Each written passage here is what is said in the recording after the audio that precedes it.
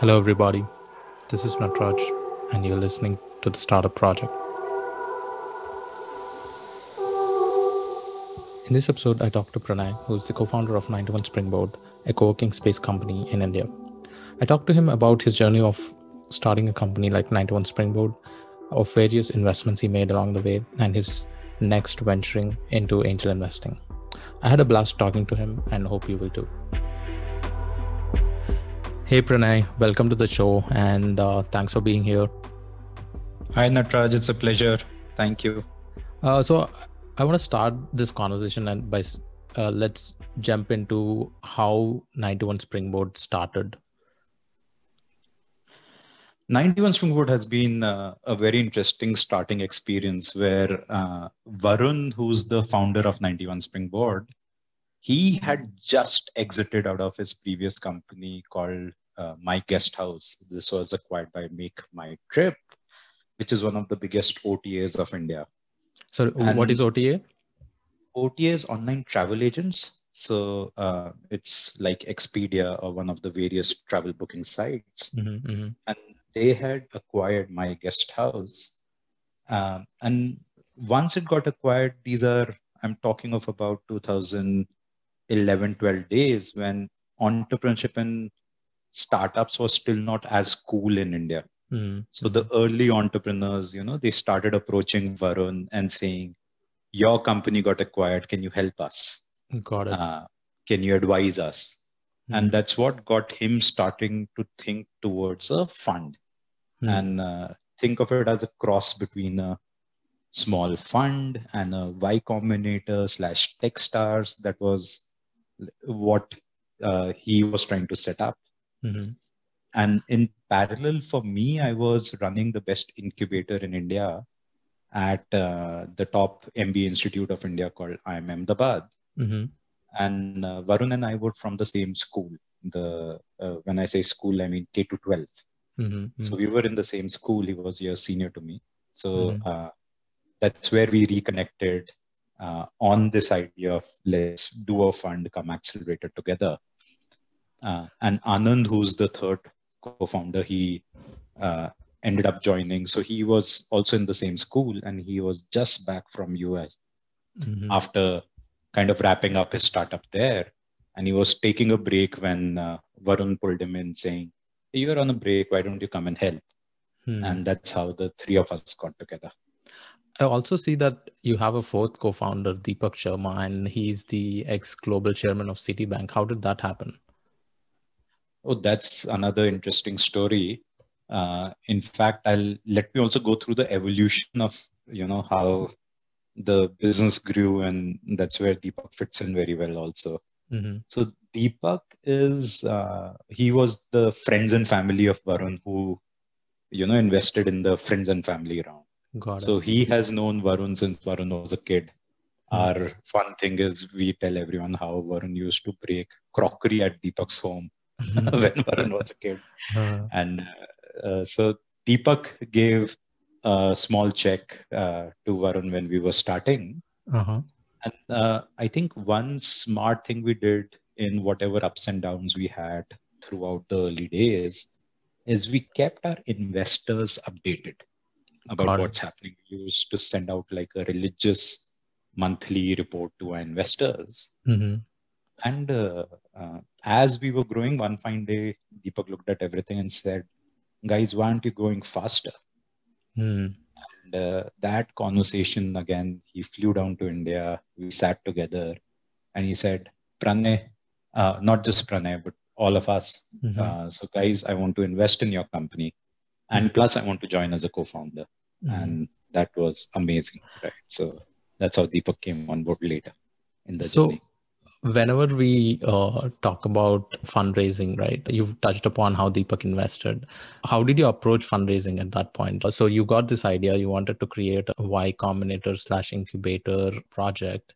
Were you clear in your head? So what is the first step that you guys did? Like, did you went about and see different models? What was your first sort of product / service that you started? So we went through various evolutions, right? The first part of what we were doing was literally setting up a micro fund. And the way the economics of a small fund works. So typically in a fund, like imagine a fund which is a $10 million fund, which will be investing in startups. Yeah. The way the fund economics works is what's called a 220 model, where the people who are managing the fund, Yes. they get 2% of the fund to manage their Yeah. expenses. Yeah. And then whenever the fund returns profits to the people who've given them money, Yeah. that's when they get 20% of the Carry. share of profits, which is called carry. Yeah. A funny story about carry is that term carry, right? That comes from the 17th century lingo when people who were doing this trips, right, expeditions in 17th century, when they used to go out and on a treasure hunt, and they were funded by investors, and whenever you get anything in that expedition trip, the 80% is given to the investors, while 20% you get to keep. So that's how they funded the original, expedition trips. And we still continue to use that lingo. And that's why we call it carry, because it's carried by the ships that are coming back. Wow, very interesting. I didn't know this. So you actually didn't start as a co-working space then. So you were initially thinking of setting up a micro fund. Exactly. And to raise the micro fund in some sense for the GP, which is the general partners running the fund, the ones who would get the 2% and 20% carry, we raised a small amount of money from friends and family. And then the first fundraising we were doing was actually not the fundraising to invest in the co-working business, but the fundraising from what's called LPs, limited partners, who will give us money that we can invest in startups. Yes. And here we went around talking to a lot of people. Interestingly, I made a trip to the Silicon Valley area, connected with a lot of people there too, and realized that we had really grossly underestimated the effort and time it takes to raise funds. In hindsight, honestly, this was 2013 first half. Got it. And, in hindsight, all of that sounds so stupid, but you know how all entrepreneurs are. So we were the overconfident guys knocking on each door. And honestly, I mean, I have now a lot of respect for those investors where they were able to see and understand that we weren't ready to manage a fund at that time. The fund never happened. We had a couple of investors who had invested in startups supported by me or Varun before. So a lot of them were really nice, really excited. But they were clear with us where they said, we like you guys. We are happy to invest in startups that you bring to us. But we don't want to give money into a blind pool. So we don't want to give you money which you can go around investing without us having a say in it. Got it. And that's where we came back to India, and we were sitting. This is where we had taken the initial money to set up a nice space. And this was the space where we'll have the startups funded by us working. Our intent was to create a small, really high growth environment. If I may, I think at that time, plug and play was already very popular in the US. Yes, it's still one of the interesting places. Right. So imagine it to be not very unlike that, right? Where the thought was that this will be big space, a very nice environment where our funded entrepreneurs are sitting, there are various service providers, a lot of activities are happening. And it just creates a culture where the startups funded by us find it easier to grow. So initially your idea was the space is going to be accessible for only the startups that you are going to fund, or is it going to be a co-working space and you might use that deal flow and sort of find the startups that you want to fund? So it was in between. It will be primarily for startups we are going to fund, but then we'll permit some people on selective basis where we feel like they can add value to our portfolio. That was the initial thought. So we were getting very selective. Mm-hmm. On the other side, we were doing a lot of activities and events which were open to public.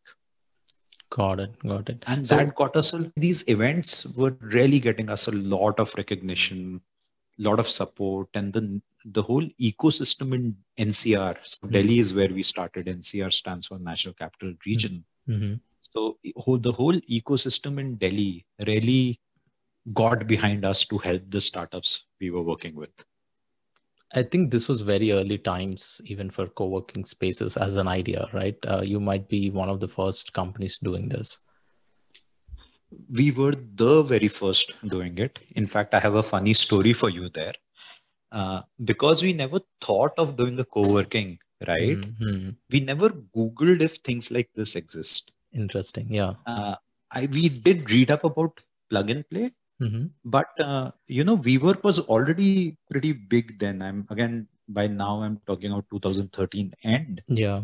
But we were dumb enough where we weren't even aware of it. Yeah. The interesting thing is the day we decided to pivot, and we were thinking that, what do we call this? Yeah. I still remember we were sitting in this conference room, Varun, Anand and me, where we started thinking that it's like incubation, but the incubator is too uncool a word. People just associate it with like these rundown government funded setups. Yeah. Then there was this hub as a term which was going around very popular at that time. Yeah. But we have T-Hub in South India. T-Hub and Impact Hub. T-Hub came in later. Impact Hub had already grown. So, but somehow the hubs were still not as, they weren't real indication of what we were trying to do. And that's where we came up with the term co-working. And I still remember that debate where Anand said, but that's not even a dictionary word. And we went around throwing more words where eventually we decided on co-working, saying this explains it the best. Yeah. And immediately after that, when we were trying to set up the site and did a SEO optimization, is when we realized, hey, this exists. Globally, co-working has existed for long enough. And here are we thinking we've invented a new word. So your initial idea for the name was coworking.com or something like that? No, the name remained Springboard. Okay. So 91Springboard. 91 stands for India's country code. Okay. I was about to ask why 91. Yes. So that stands for India's country code, and the springboard to signify that we really helps the company grow and go up in life. So by this point, your business model was clear for you guys, right? You are going to be a co-working space, and at the same time, you will invest in startups that will seem interesting to you. Is that right? Yes, you're right. Just that co-working at this time also, we thought of it more as a survival. But your main was, yes. So our thought was we'll still do a fund and that will be the core thing. But we were looking at our bank accounts and we were realizing that we have survival money for only one more month. And that's where we said that we have about, I think at that time we had say about 60 odd seats lying empty in our space. And there were companies lining up wanting to be there. Got it. Because they were really finding value. The companies in our spaces were really finding value, but we were getting over selective about who we want to allow in. So that's where we discussed and we said, hey, if we can fill 100 seats. Yeah. And at that time we were selling them for about 5,000 rupees. So roughly about, let me say about $70 odd. So that's where we said, if we can fill this up, we can have sufficient revenue to pay for our expenses. And it will give us a lifeline. Yeah. I mean, it's funny, sort of all successful startups or most of the successful startups, we end up listening some sort of a pivot story, right? You are now a full-blown co-working company, but the way you approached it or sort of ended up doing it is completely different, right? Your motivations were entirely different. And you ended up becoming a co-working space. So when you realized that you've become a co-working space company, from then on, how did you sort of scale or looked at your company versus when you looked at or approached it as a fund? Sure. So I'll also explain how we realized that, right? So initially, the first space we had set up, the co-working aspect was purely to help us pay for expenses while the fund happens. Then we had a second space in Delhi again, where a landlord approached us. It was a pre-fitted space, and we did a revenue share, very asset light starting for us. And literally, like Anand and me started operating out of that space. When the first member came, we used that money to hire an employee for that space. So we bootstrapped our way into these two spaces. We, after that, got offered a space in Hyderabad. And this is a city about 2.5 hour flights from our flight from Delhi. Yeah. Where there was a pre-fitted space in a building of a company which Varun sat on the board of. And they said, here is a space. If you guys want to use it, use it. That's when we did a conversation and we realized that let's do this experiment. And if we can pull it off remotely, right? Because it's very hard for one of us to shift completely to a new city for a small space. But if we can run it with a remote team and we can set up the systems to run it, then that means there's no holding after that. Yeah. So, I mean, running a co-working space is a very operationally intensive business, right? I mean, you have to take care of a lot of logistics involved in setting up a co-working space. And Springboard has grown into what, around 25 to 30 locations, right? Pre-pandemic. Right. And how did you guys sort of scale from your, let's say, third or fourth location? So, Nataraj, basically, once we were at 3 spaces and we proved Hyderabad as a model plus profitability to ourselves, is when we said, let's scale it up. And that's when we started thinking of all systems and processes that we need to have to be able to scale. So, of course, part of it was fundraising. This is when Deepak joined us. He invested. He brought in a couple of friends to invest. And then the other part of it was imagine the equivalent of creating playbooks.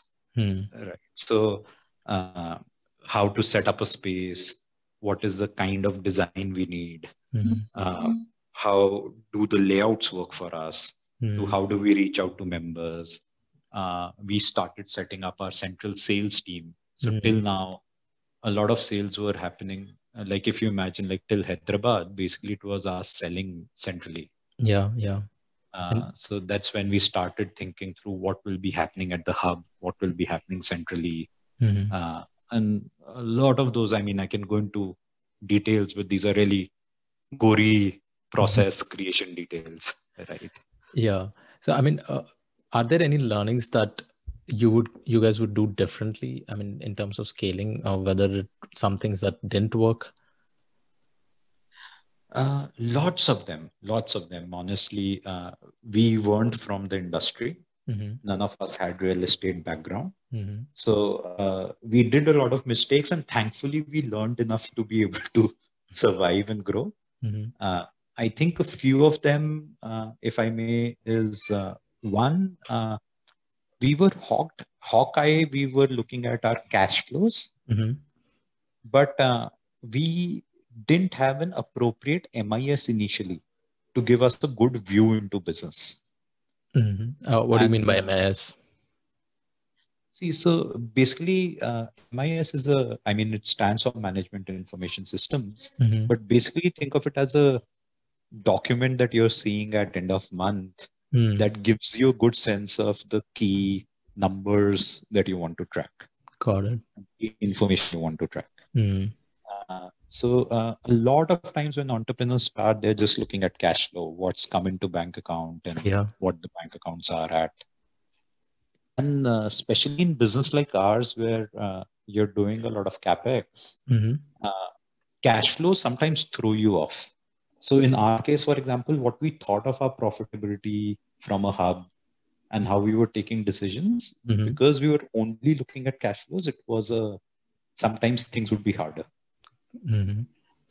So once we started, sorry. So why was it harder? I mean, why did the cash flow didn't give you the full picture? Again, so let me give you an example, and it will, again, at risk of sounding like the stupidest entrepreneurs. That's okay. That's okay. I mean, one of the things I'm trying to do with the podcast is, for whoever entrepreneur listens, I mean, the things like you're talking about, cash flow or MIS, these are the stuff people actually need. And I think that will help fill the gap for up and coming entrepreneurs, right? People who want to become entrepreneurs. So yeah, it would be a good, I mean, no answer is a dumb answer, right? Yes. So I'll give you an example of a cash flow versus profitability thing. When we started in Delhi, it was winters, and we were working out of our first hub was out of a basement in Delhi. So we realized it's cold. In fact, it's very cold. And we don't need air conditioning. So we didn't install ACs. By March, we started realizing that it's getting hot and it's getting uncomfortable. Yeah.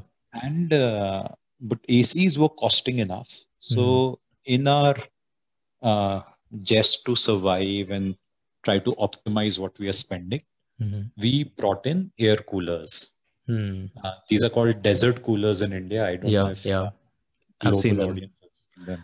Yeah. But basically they use water and kind of spray of water to cool the air and throw that in. Yep. So we brought in that. But the issue was when monsoons, the rains started approaching, or they were, say, about 20 days away, it started getting really humid.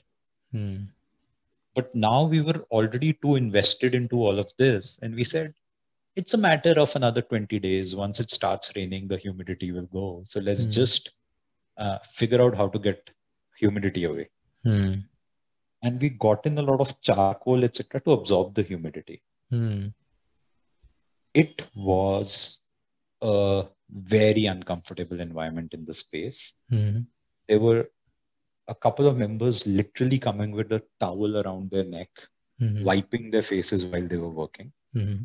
And then one fine day, as it had to be, a big team of about 10 people decided to leave us. And this is a team which really, like, we had helped a lot. And the founder, I remember that conversation, he said, I'm so sorry, but what can I do? My team isn't willing to work in this environment. I will come back, but for now I have to go. And that's when we looked at the figures and we realized that the revenue we lose on a monthly basis because of this is higher than installment cost of putting up ACs, even if we swipe our credit cards. Got it. I mean, it's like the effect of losing a certain percentage of your customers, often referred to as churn, right? If you have the churn is more costly than the investment that you thought you were saving by avoiding installing air conditioning. And now explaining cash flow versus P&L, because we kept thinking of air conditioning as a capital expense, right? If we were thinking it will take about $10,000 to install ACs, we kept thinking of that as a massive figure. Yeah. But the moment we thought of it as an installment on credit card, we were able to realize this is what we are paying monthly. And if it will add so much revenues to the business, it will still help us save a few in the end. Yeah. It's also investment for the future versus just thinking about the short term, right? Because it will continue to help for, whatever time an air conditioning works, while it also improves the condition in your space. You're right. So there's a part of branding it and others, but I mean, what I mean is, like, we knew that, right? We were never confused on the AC is not required. Yeah. But just on looking at numbers, we couldn't see it so clearly that it's a, how do I say, a dumb-proof decision to just take this. Right? Yeah. Versus evaluating it so much. So I think that's where looking at a MIS and right formats helps versus we were just looking at the bank balance. I mean, that's a great lesson of what you face in practice versus what you theorize, what a company goes through, right? So talking about just the co-working space, I first encountered your company when I was doing a different podcast and I was talking about WeWork.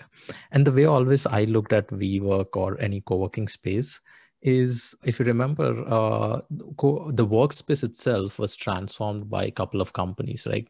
For example, Google was famously known for having this lavish offices. And Right. once Google did that, Facebook has to do, because their offices are in the same city, right? There's a competition for employees. And then once Facebook did it, Microsoft has to do it. Once Microsoft does Right. it, Amazon has to do it, right? So that Right. kind of triggered what sort of Google started the lavishness in the workplace, and then it over time like became a necessity because employers will not be there at your company. So I always thought WeWork as like Google Office as a service. So I mean, when you realized like co-working space is all about designing and optimizing space, and at the same time providing all the benefits that a company like Google or Microsoft provides, how did you think about the space design, and did you get additional help from architects or people who are professional at doing this sort of a thing? Definitely. So the also the way the maths in the business works, space design in this case, in our case, is one of the most important thing. Mm-hmm. How do you structure the space so that you can fit in right amount of people, yet at the same time do it in a manner where it ensures it's not tight for them. There are all these interactive areas. Mm-hmm. This also becomes very important because for us as in DNA, a large part of our focus was in how can we build community, how can we get people to help each other, Mm-hmm. and how does that flow into architectural design is something which was always very critical for us. Yeah, how So does we the got in the right space how teams. does the space itself like enable collaboration, right? Because that is one of the things you were trying to do from day one. Precisely. So you started as a co-working space, and one advantage when you have co-working spaces, and especially if you have a lot of companies using your co-working space, then you kind of also become sort of a distribution channel for a lot of other services. And right now, like if I look at your website, you have partnerships with AWS, Sodexo, Razorpay, and Pixie, right? These are all the tools and services that you guys went ahead and made deals for the consumers of your product, that is your co-working space, right? So what was the strategy behind that, and was it just an additional revenue source for you, or were you looking at it as sort of a customer acquisition cost, or both? So it started, and for a long time, it remained a customer retention cost, Mm-hmm. where it wasn't a revenue source, but our thought was that how can we ensure that Mm-hmm. the customers is deriving more and more value by being at 91 Springboard. So a lot of these tie-ups we did were really a win-win-win tie-up, Mm-hmm. where the organizations were anyway looking to add new customers to their service, and they were willing to give a freebie out to, in some sense, lead to a customer trial. Mm-hmm. All of these were curated supports. So Mm-hmm. we knew that the startups, which was our primary market when we started, needed something like this, and these were the best products available. And finally, for us, we were just connecting, we were enabling, and at the end of the day, we could go to customer and say, "Hey, see, by just being at 91 Springboard, you're able to save so much value for yourself on the other things too." Mm. So it creates a nice flywheel effect, both in terms of acquisition and also retention, right? Right. And does Springboard get revenue source from these partnerships, or is it just a pure partnership relation with these companies? So we started monetizing it much later down the line. Now there's some amount of revenue that we have from that, but I must confess it's a much smaller figure compared to our Compared to your revenue. core business, which is Yes. co-working, right? So I mean, you guys have started originally with the idea of to invest in the startups, right? And co-working space is sort of like a breeding round of next successful startup. Every startup, before pandemic started in some sort of a co-working space, be it in US or in Bangalore. So how did the investment side of the thing progress as you were, developing your co-working business? So it was very interesting. So one, we kept our acceleration investment bits alive. Mm-hmm. We didn't have funds to invest, but a interesting evolution that it took was where a lot of the investors we had talked to earlier, Mm-hmm. they had been in touch and they told us that whenever you find a good startup, let us know. Mm-hmm. And on the other side, primarily because of our backgrounds too, Varun, I, Anand, however busy the co-working would keep us, we would keep meeting new entrepreneurs, we would keep helping them in some way or the other. Mm-hmm. And all of these will pull into a advisory sort of a role. And I had a small team which was helping out this, manage the advisories to the startup and help syndicate rounds around them. Mm-hmm. So we built a portfolio of about 20 companies where we had helped syndicate around, and we had some advisory equities in them. But on the other side, it's very interesting where whenever we would talk to a investor, especially a VC, Mm-hmm. they would initially look at us and say, hey, all of this is interesting. The space thing that you're doing is interesting. But the real dough lies in the diamonds which are sitting in the space. And it took some effort on the other side to tell them that how a small fund, if you think of it, can never be a $1 billion business. Funds by design are meant to be selective. And there is no fund globally which is which is investing in early stage startups, but it's a $1 billion fund. But on the other side, co-working is a $1 billion business, right? Yeah. So there we were very focused, where we realized that we want to have our core as co-working, and a lot of these incubation activities we are doing is something which is one division, but the core remains co-working. So this model of sort of investing in in the companies that are part of your co-working spaces has been replicated elsewhere. One of the ideas I thought, and I want to know from you if this happened or not, is you could do something sort of like what Y Combinator does, right? Like give them a 150K check and take a 7% equity in the company. But you could do a slightly modified version of that, where you could do, hey, you can use a co-working space, like you can allocate a certain percent of co-working space for a certain time and in exchange for equity. Did you guys do any models of investing a startup in such format? We initially thought of it, but we parked it honestly. I think the key reason, and something I can keep debating till we try it out, but the key reason we had was that what will naturally happen, like imagine the flow of conversations, right? Where there are members coming to your space and applying. And then to a few, you're saying, hey, you are great and I'll take equity in you.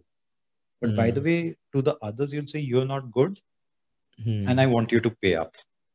Yeah. And that passing a judgment on your customer while they're coming in, and especially while you're trying to create a community and have people interact with each other, it's... that's a great point. It won't be a great dynamic. Yeah, right? I mean, it doesn't make sense in terms of how your incentives are aligned. Right.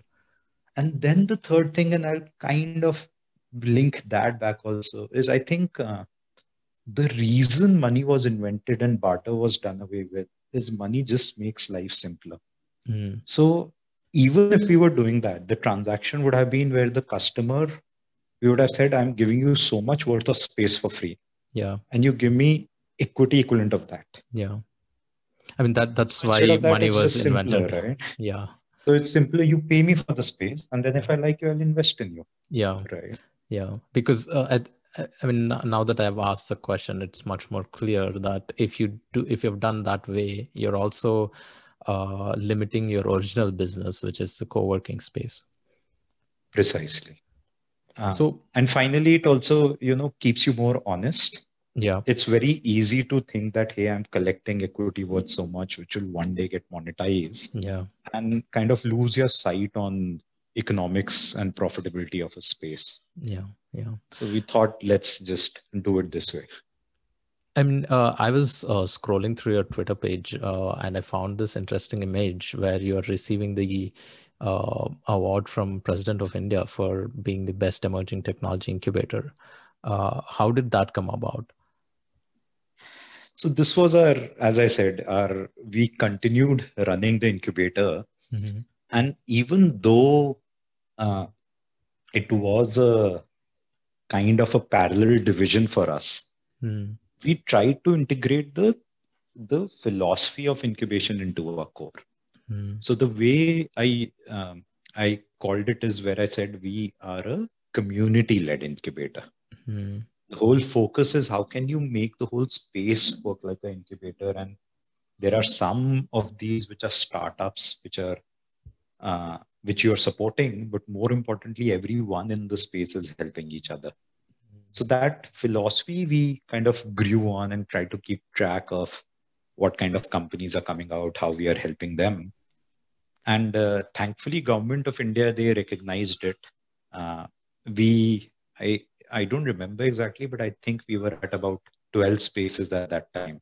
And which honestly, like if we look at the numbers and number of startups supported or anything, we were probably 10 times bigger than the closest incubators in India.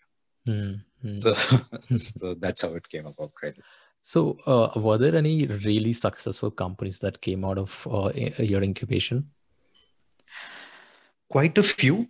Again, the reason I'm taking a pause is I don't want to sound like if we weren't there, the companies won't exist. For sure, yeah. So, and we were a lot less high touch, right? So rather, I should use the word, we were low touch. Low touch, yeah. Compared to a lot of accelerators or incubators you see otherwise. Yeah. But that said, a lot of good companies out of India, we've seen the founders and their core teams grow out of our spaces. So be it Rivigo, which is one of massive logistics company, which has grown out of India, Lenskart, another unicorn focused on basically eyewear. Yeah. So bunch of these, honestly, the list can keep going on. Yeah. When I was in college, I used to use Lenskart to buy sunglasses. And the funny thing about Lenskart is they have a name of their first sunglass, which was based out of an Entourage character, the TV show Entourage. That's how the name always stuck to me, because the Entourage lead character name was Vincent Chase, and their brand initially was called Vincent Chase. Yes, and they still use that. Yeah, they still use that brand, and whenever I look at that brand, oh, this is Vincent Chase. It's a creative name they got out, but it looks nice, and it was also cheap at that point of time. And Lenskart is doing great, right? So yes, the rest is history. In all your answers, right, when I'm listening, one thing which stood out to me is your focus on margins and profitability from day one. And today we have, startups and companies which are, even some of the huge ones which went to public, even for the Ubers of the world, the Airbnbs of the world, right? They've went to this humongous side and I mean, the poster child of co-working space, WeWork, right? They were hardly focused on making profits.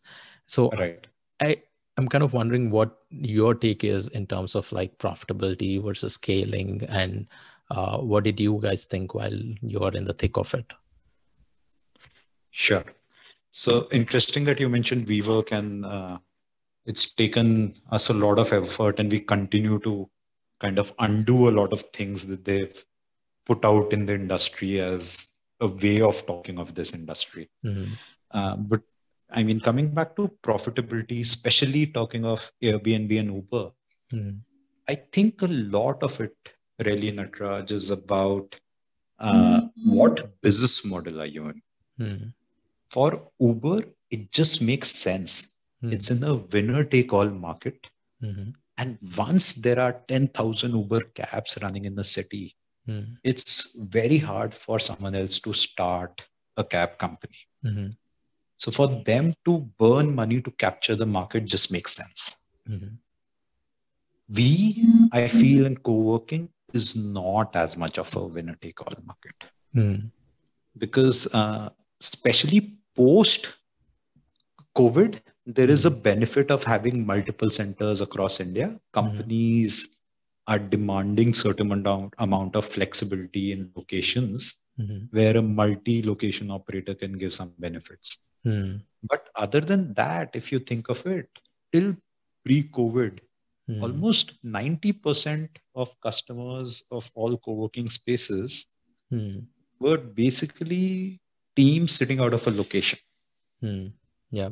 And which means if there's a great guy running a single building next to yours, and if he or she, they're doing a great job of it, then just because you have 10 other locations in India, it doesn't matter. Yeah. Similarly, you could sort of talk about locking in a customer, but at the same time, once the lease is over, or forget that, right? If you're truly a co-working space running in a flexible environment and you're saying customer is a month-on-month customer, you may sell them very cheap for a month, but the moment you increase your price, they'll go to a next door location. Yeah, I mean, it's easy for anyone to hire a building, and it takes a small amount of capital to get started and be a competitor for, let's say, a Hyderabad branch or an NCR branch. Exactly. And which is why we felt that this is, if it's not a winner take all market, if you're burning money, what are you burning it for? Yeah, right? Yeah. That was a logic to it. Yeah, I mean, for whoever is listening, I mean, there's a great book out on WeWork. There was a recent book, and the stories that came out of that book are really amazing. I mean, it's not related to co-working space, but the amount of craziness that went through in that story was just outrageous. But you brought a really interesting point, and it's also a good segue to something I wanted to ask you about, is the pandemic effect. The co-working space is one of the spaces which got directly impacted on and are sort of seen the effect of COVID probably more than other industries. How did Springboard face it, and what is the current status of co-working spaces? Do you see any shift in terms of how employers will think about co-working spaces? Do you see the demand going up or down, or what is the nature of work going to affect co-working spaces in general? Very. So let me split this into two questions. So on the how did we face it? You're right. It was a big blow for us, like the whole co-working space industry. We went down to the market initially to just shore up some capital to be able to survive. Thankfully, our investors really believed in us, and they believe in the future of co-working. And right in March, just before lockdowns in India happened, we were able to get two issuer rights which got subscribed by our investors. So that was on how we handled that. Then post that, of course, we went through during lockdown period, the pain of renegotiating with the landlords. Our team stuck by us, even though there was about a couple of months of very little or no salary, etc. But thankfully, we've gone through that. And now that the market is coming back, we are picking up bits again. On the industry and evolution, it's very interesting where co-working has led to a vast majority of companies who were earlier still thinking of co-working as a one way of creating office, but they would still keep aspiring to have your own office. So those companies are now realizing that this is the way to go. Just the way earlier they would have cars on their own company rolls, Yeah. picking and dropping their employees, and they've shifted it to a variable system where taxi operators do it, or a Uber or a Yeah. B2B Uber version does it. In office space, now Mm. companies are realizing that setting up a whole big office, having a team to manage it with the pre-predicted, pre-planned usage that you need to do for next 3 to 10 years Mm. is something which is not making sense for majority of the companies. Yeah. Yeah. And Um, especially kind of clubbing it with this work from anywhere kind of a structure, mm. companies are adopting flexibility a lot more. Yeah. And we are seeing a new kind of demand come towards co-working spaces. Yeah. I mean, all the companies pretty much around the globe are rethinking remote work, right? So previously it used to be tough to be in a remote position, even in the US, right? You had to have a negotiation, and maybe if you are a senior employee, you could do remote work, but companies preferred on-site work. And with, I think, pandemic, the sort of mental challenge to remote work is removed right now.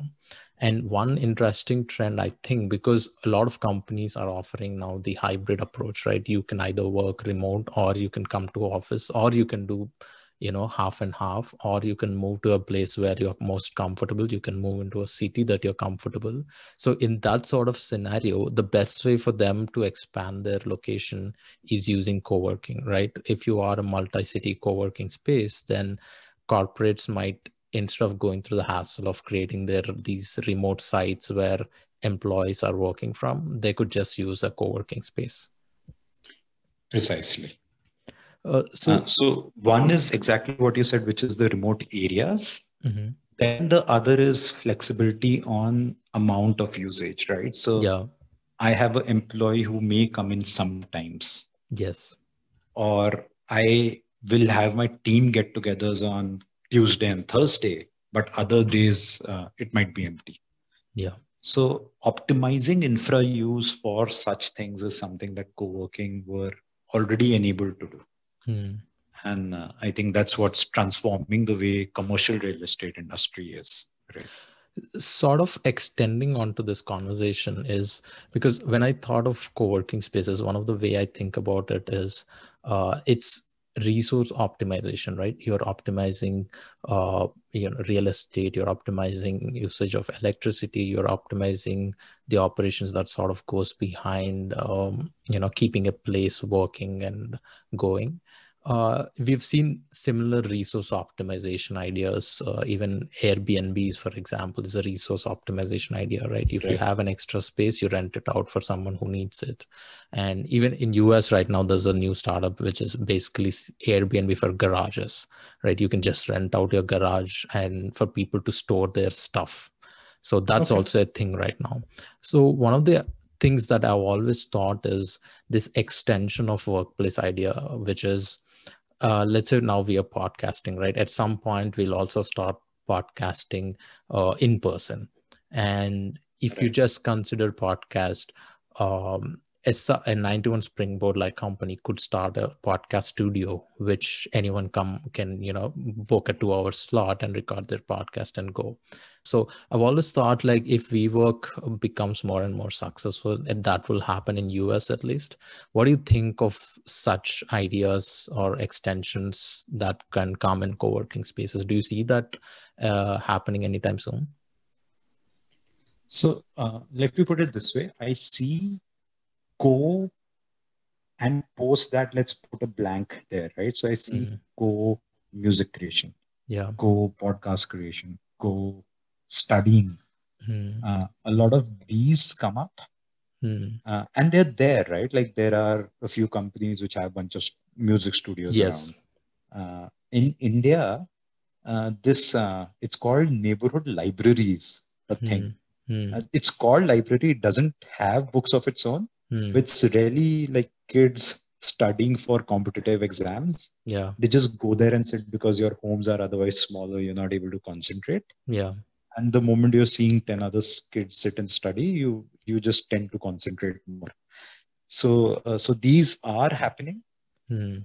If you ask me on do I see co-working spaces start doing these things in a very immediate future? Let me stick out my neck and say no. And the reason is because the commercial office bit of co-working in itself is such a big market, and it's now coming back with a vengeance. So I think the co-working operators will really have their hands full to be able to start creating these other wings for now, right? So that's how I feel it will be for at least next 2 years. Yeah. I mean, that makes sense, but it's also an idea for other competing co-working spaces to offer as a service as well, I think. Definitely. So if you're a smaller co-working space, which feels like you need to, again, pivot to create a right kind of focus on a niche market and be profitable in that, a lot of these ideas would work. Yeah. So I'd like to shift gears a bit and talk about your fundraising experience. I mean, you had Deepak, who was your early investor, but you went on to raise, venture capital from a Japanese firm as well, right? So how was that journey? And sort of a twofold question, like how difficult or easy it was, and what was your experience of raising funds for Springboard, and what is the change that you see? What happened between 2013 and right now we are in 2020, end of 2020? How did the fundraising scenarios change? In our initial rounds, it's very uncool to say this as an entrepreneur, but I must confess that it was easy once we figured what our model is. So initially, till we were about 5 or 6 spaces, till the time Deepak came, we tried to fundraise, and a lot of investors at that time, especially VCs, they won't look at us. They keep saying no. Indian VCs didn't have a thesis around co-working at that time. Once Deepak came in, raising our seed round and Series A round was something which was honestly a breeze. Yeah. And largely because of the kind of background Deepak had. He has been your very honest, very sincere person. Of course, people who've been his customers or who've known him in life, he's one of those guys where people would trust him. Right?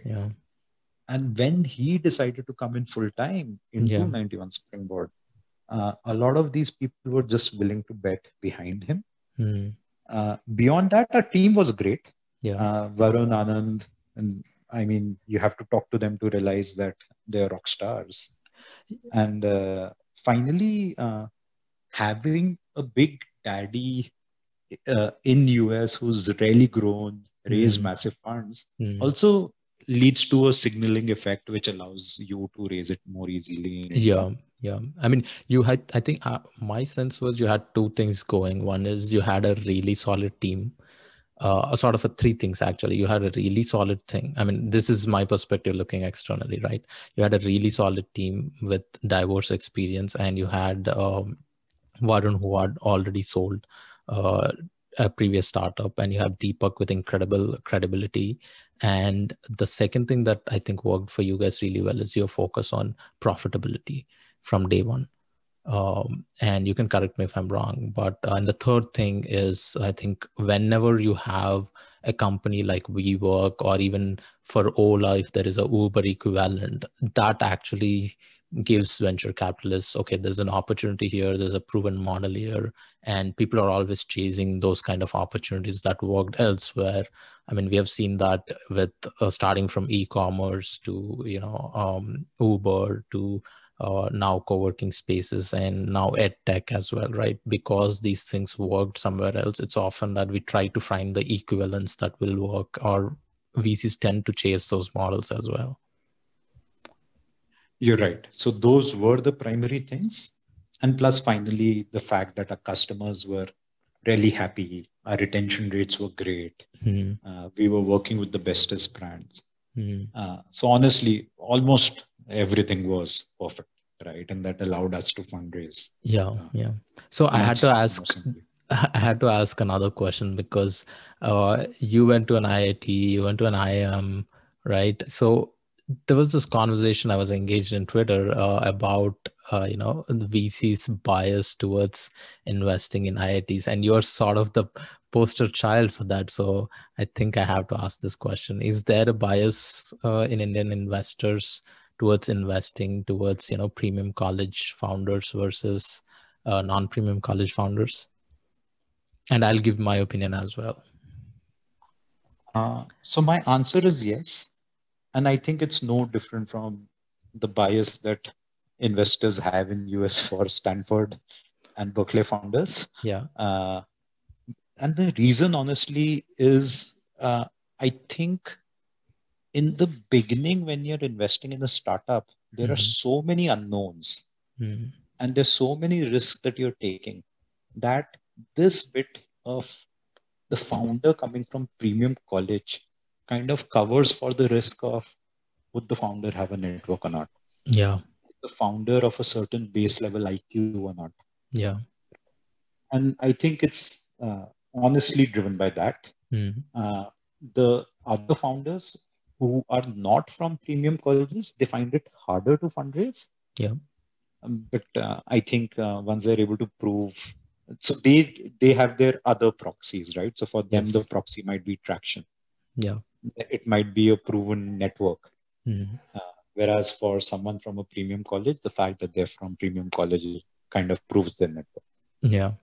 I mean, I've seen sort of both sides of the table. And when you're investing in a company at an early stage, the things that you look at, you basically have no data, right? It's completely an opposite to what you do in public markets, where you have all sorts of data.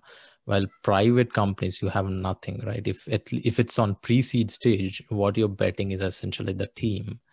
And I think the signal of premium college is probably the only signal high enough that is attracting the capital at that point. But I also think that that effect also like reduces over time. I mean, the effect will not go away at any point soon, but it also slowly reduces because we have some incredible companies created, right, from non-premier college founders as well. So it's not just about them, but it's sort of our human tendency of finding signals when we are facing an uncertain situation, and it happens everywhere. I mean, in US it happens with the Ivy Leagues. In India it happens with the IITs and the BITS and NITs. So especially at pre-seed stage, when the company has literally no data, some of the times you don't have a product. In that cases, I think it takes a huge advantage when you have a team from IM or an IIT, or even in your case, you had from, I think, Stanford, right? So it sort of adds to the effect and your ability to sort of create and raise again, right? Because this is not going to be the only time you're going to raise. You have to raise again in most of the cases, in most of the startups that you have to raise again. I definitely agree with you. In fact, I'll give you another simile, and I find that I end up giving a lot of talk to entrepreneurs sometimes. Yeah. And there's this, if you're not from a premium institute, you almost feel like VCs are bad because they do something like this. And my favorite example is if you end up opening Tinder, right? And you see two profiles and one is from a premium institute and one isn't. Don't you give a preference to the one from premium institute? Yeah. Right. Yeah. VCs that's what they're doing, right? They are opening their own Tinder. Yeah. They're swiping. They don't know who they'll meet and what will it turn out as. Yeah. That premium institute kind of is just one more data point for them. Yeah, when you do that sort of investing professionally, I mean, the whole decision making, sense of decision making becomes such an important point. And then you find your own signals. Whenever I talk to investors, each one has their own way of finding this signal, right? Sometimes even data is a signal. When in your case, you had, a low churn and a lot of good brands and all that good stuff, right? So the signal is sort of changing, but in each stage, and everyone has a signal, and we use that signaling pretty much everywhere in life, is what I feel.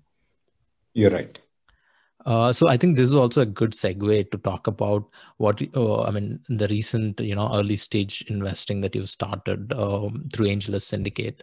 So what is your thesis and what is sort of your plan for that in the future? Okay. So interestingly, I didn't tell this to you, Nataraj, but I've just recently taken a step back from my operating role in the company. Okay. So Anand now runs the business as a CEO, and we've installed a professional team to lead various divisions in the company. So it was a good time for me to take a step back and think through what I want to do next. I continue to hold my shares and I'm a co-founder, but I don't have a day-to-day role in the company anymore. On the other side, this bit of interacting with a lot of entrepreneurs, helping them syndicate, helping a lot of angels is something that I've done since forever, right? It's been 12 years now since I've been doing that. So I thought, let me take this break time to just structure it better. And that's how I thought, let me just set up a syndicate on AngelList. Honestly, it allows me to be somewhat lazy. So next time I'm talking to an entrepreneur, I can explain to them, this is what it is. Whenever I'm coming across an angel who says, Pranay, can you share deals with me? I can say, here, just go join this and you'll get to see it. Because otherwise I was working on this memory and doing hundreds of phone calls. So that's what it is really. A lot of friends, people who've invested with me before. Like I've been on the cap table. When I say I mean on behalf of organizations too. But I've been on 70 odd cap tables now and seen about 30 odd exits. So just this is my way of putting it all together in a much better structured manner. I mean, I think it's a very natural position that you are in, right? It's almost like it feels like, I mean, there's this interesting quote that I read recently somewhere, right? Do something that feels like a game, but feels like work for others, right? If I sort of think that, okay, I'll start a fund, then it becomes a chore, or sort of I need to understand the mechanics of it. If I'm coming as an outsider, I have to build a network for it. I have to have LPs who are funding me, and I will be the GP. So how do I structure it? But having all that experience and being in 70 cap tables, how the exits work, how the whole system works, how the game is played. So I think you are sort of in the right position to actually do this. And I think a lot more of you should actually do it. That's my view as an LP of some sort of these syndicates as well. I fully agree with you. So it's just, it's I've done it enough now that I just can do it in my sleep, the way they say it. And I agree. Like in general, India needs a lot more angels. I feel the whole startup industry and machinery has now started going. And I'll tell you why I mean that also. Sure. So while a lot of innovative technology companies have been existing, we've had Flipkart already, etc. now, but a key element of the oil that powers the machinery is exits. Yes. So till recently, a lot of angels and VCs were putting in money. The companies were there, but the exits weren't coming. And I mean, we've heard of PayPal Mafia. All of that exists because, PayPal gave this massive exit and then everyone went about doing different startups, funding different startups, and that money started flowing in the system. Yes. I think that's what has now started happening in India. Flipkart acquisition by Walmart led to a certain amount of exit coming in. Yes. Paytm has already made a lot of people wealthy. Myntra. So there are a bunch of companies in India which have now, especially tech startups, which have created enough wealth and not just stock wealth on paper, but actual money in the account. And that has started flowing in the system.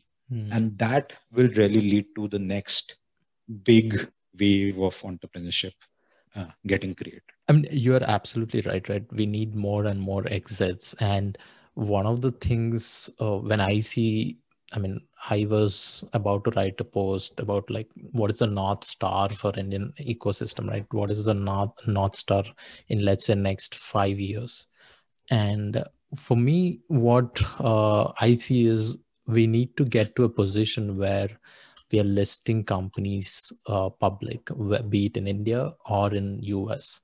Or as well, and the third point is, how do we get sort of create a platform for acquiring Indian companies? One of the models that I've encountered, I mean, there are two countries which did exceptionally good job of getting exits. One is China, and the other one is Israel. Israel famously had this venture program where, in order to create sort of this symbiosis effect of, because I mean, a lot of people don't realize this is because exits happen because individuals involved know each other or know about those company from early stages of the company itself. So what Israel did was they had this venture fund program where they allowed like top tier VC firms to invest in Israel firms.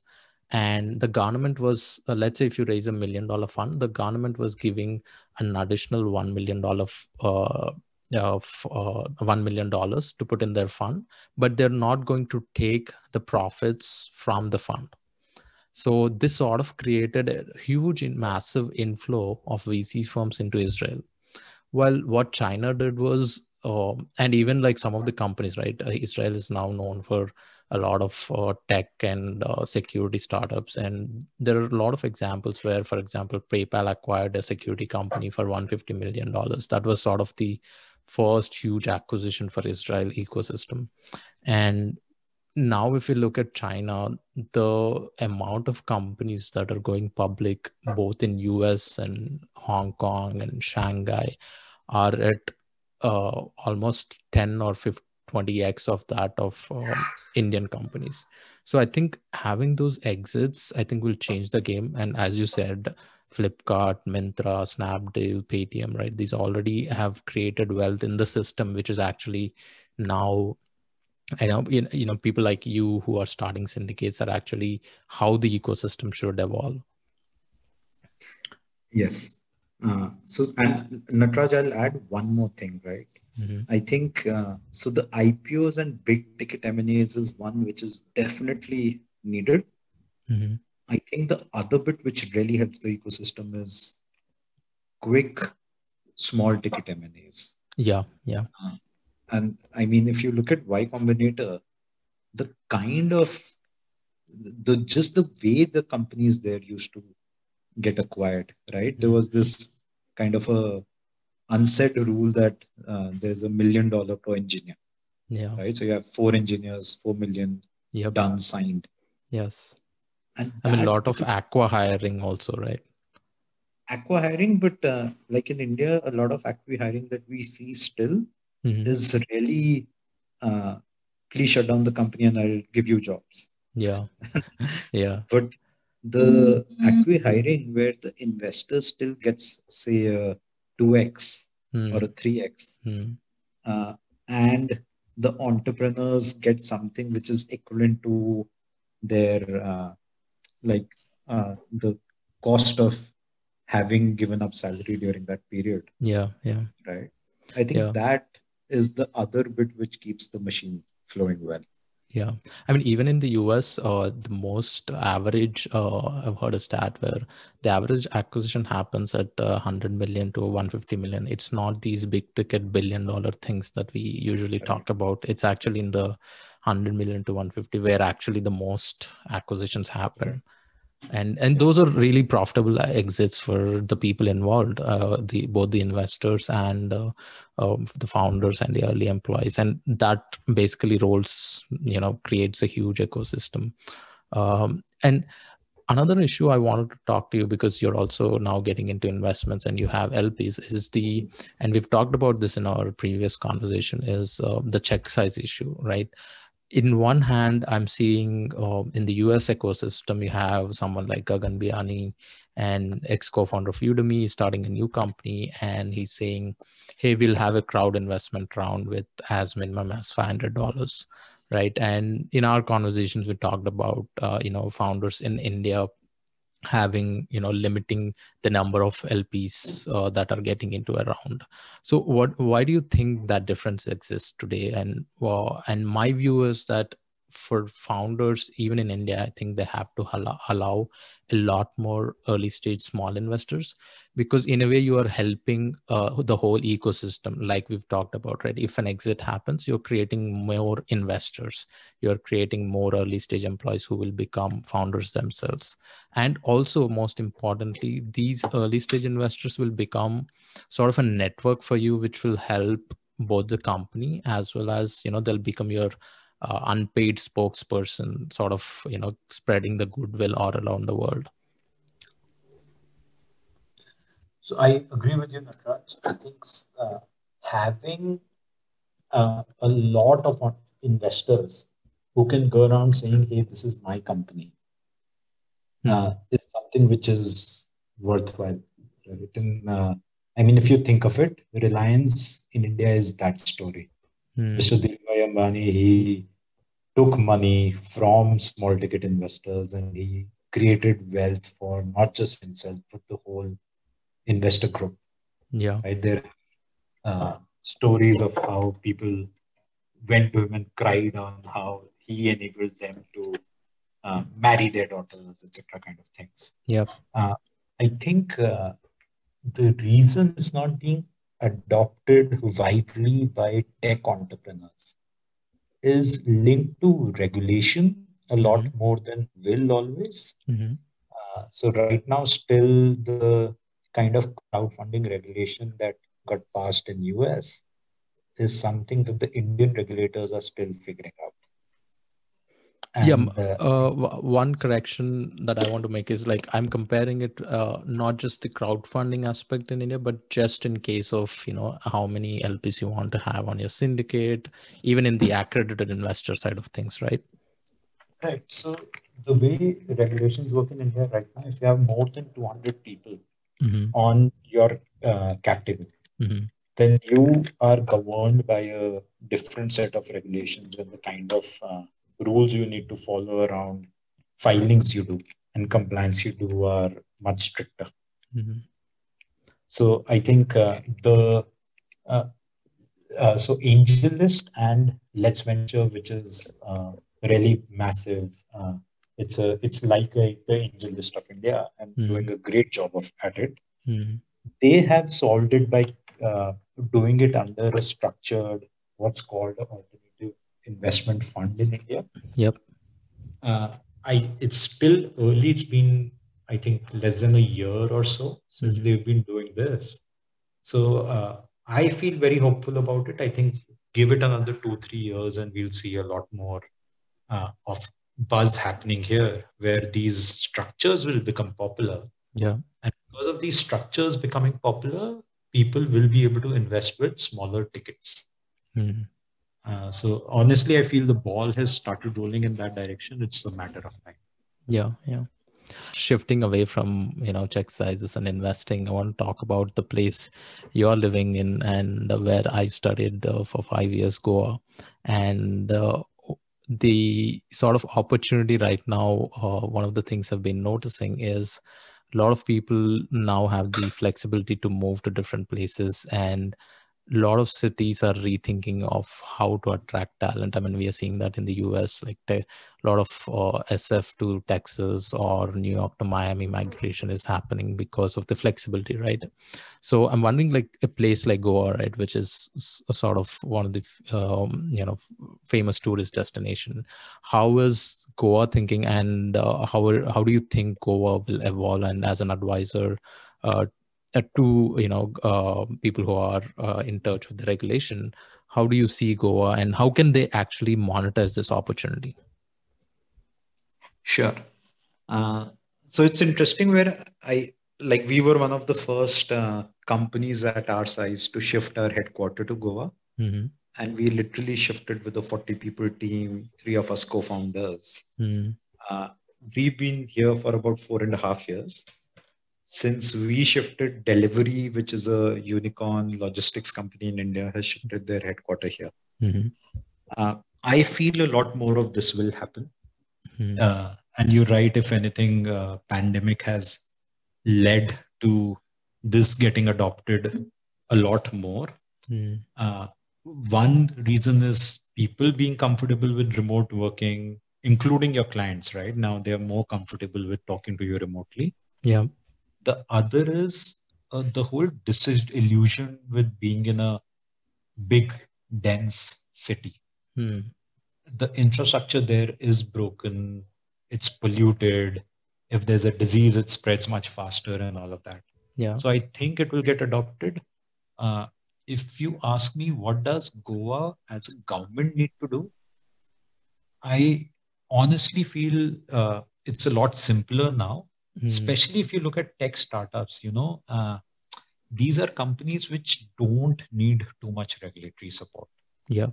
They have been able to grow because the regulations were ignoring them rather than because of the regulation.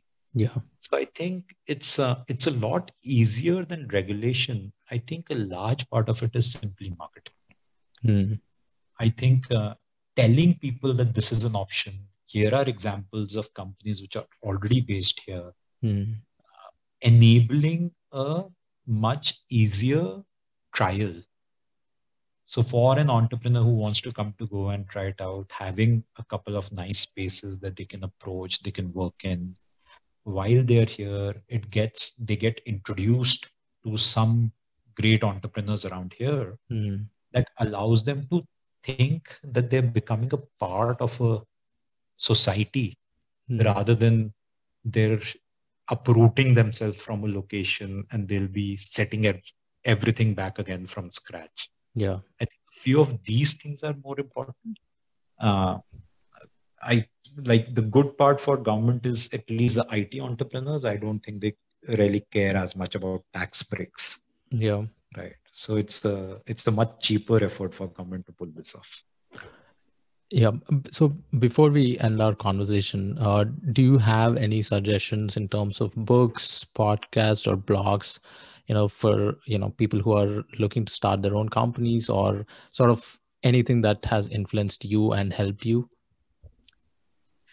I think so. Throughout our conversation, also, I talked about how I have focused a lot on profitability as an entrepreneur, right? And the way we talk about it honestly does sound sexier, right? There's this element of, hey, all those people who are scaling companies massively and burning they don't know what they're doing, and there's this big people giving them money. Yeah. But we are the ones running real businesses, right? So that's how we sometimes end up approaching it. I will urge people on this blog to read this book called Blitzscaling by Reid Hoffman. I've read it recently, and it's something which makes me really think a lot. I end up taking a pause after a few pages and keep thinking through different strategies. And I'll really recommend you read that. And while reading that, think through, be open in your mind on how it's not that one is right and the other is wrong. It's a lot about what is right for a kind of company and what's right for another kind of company.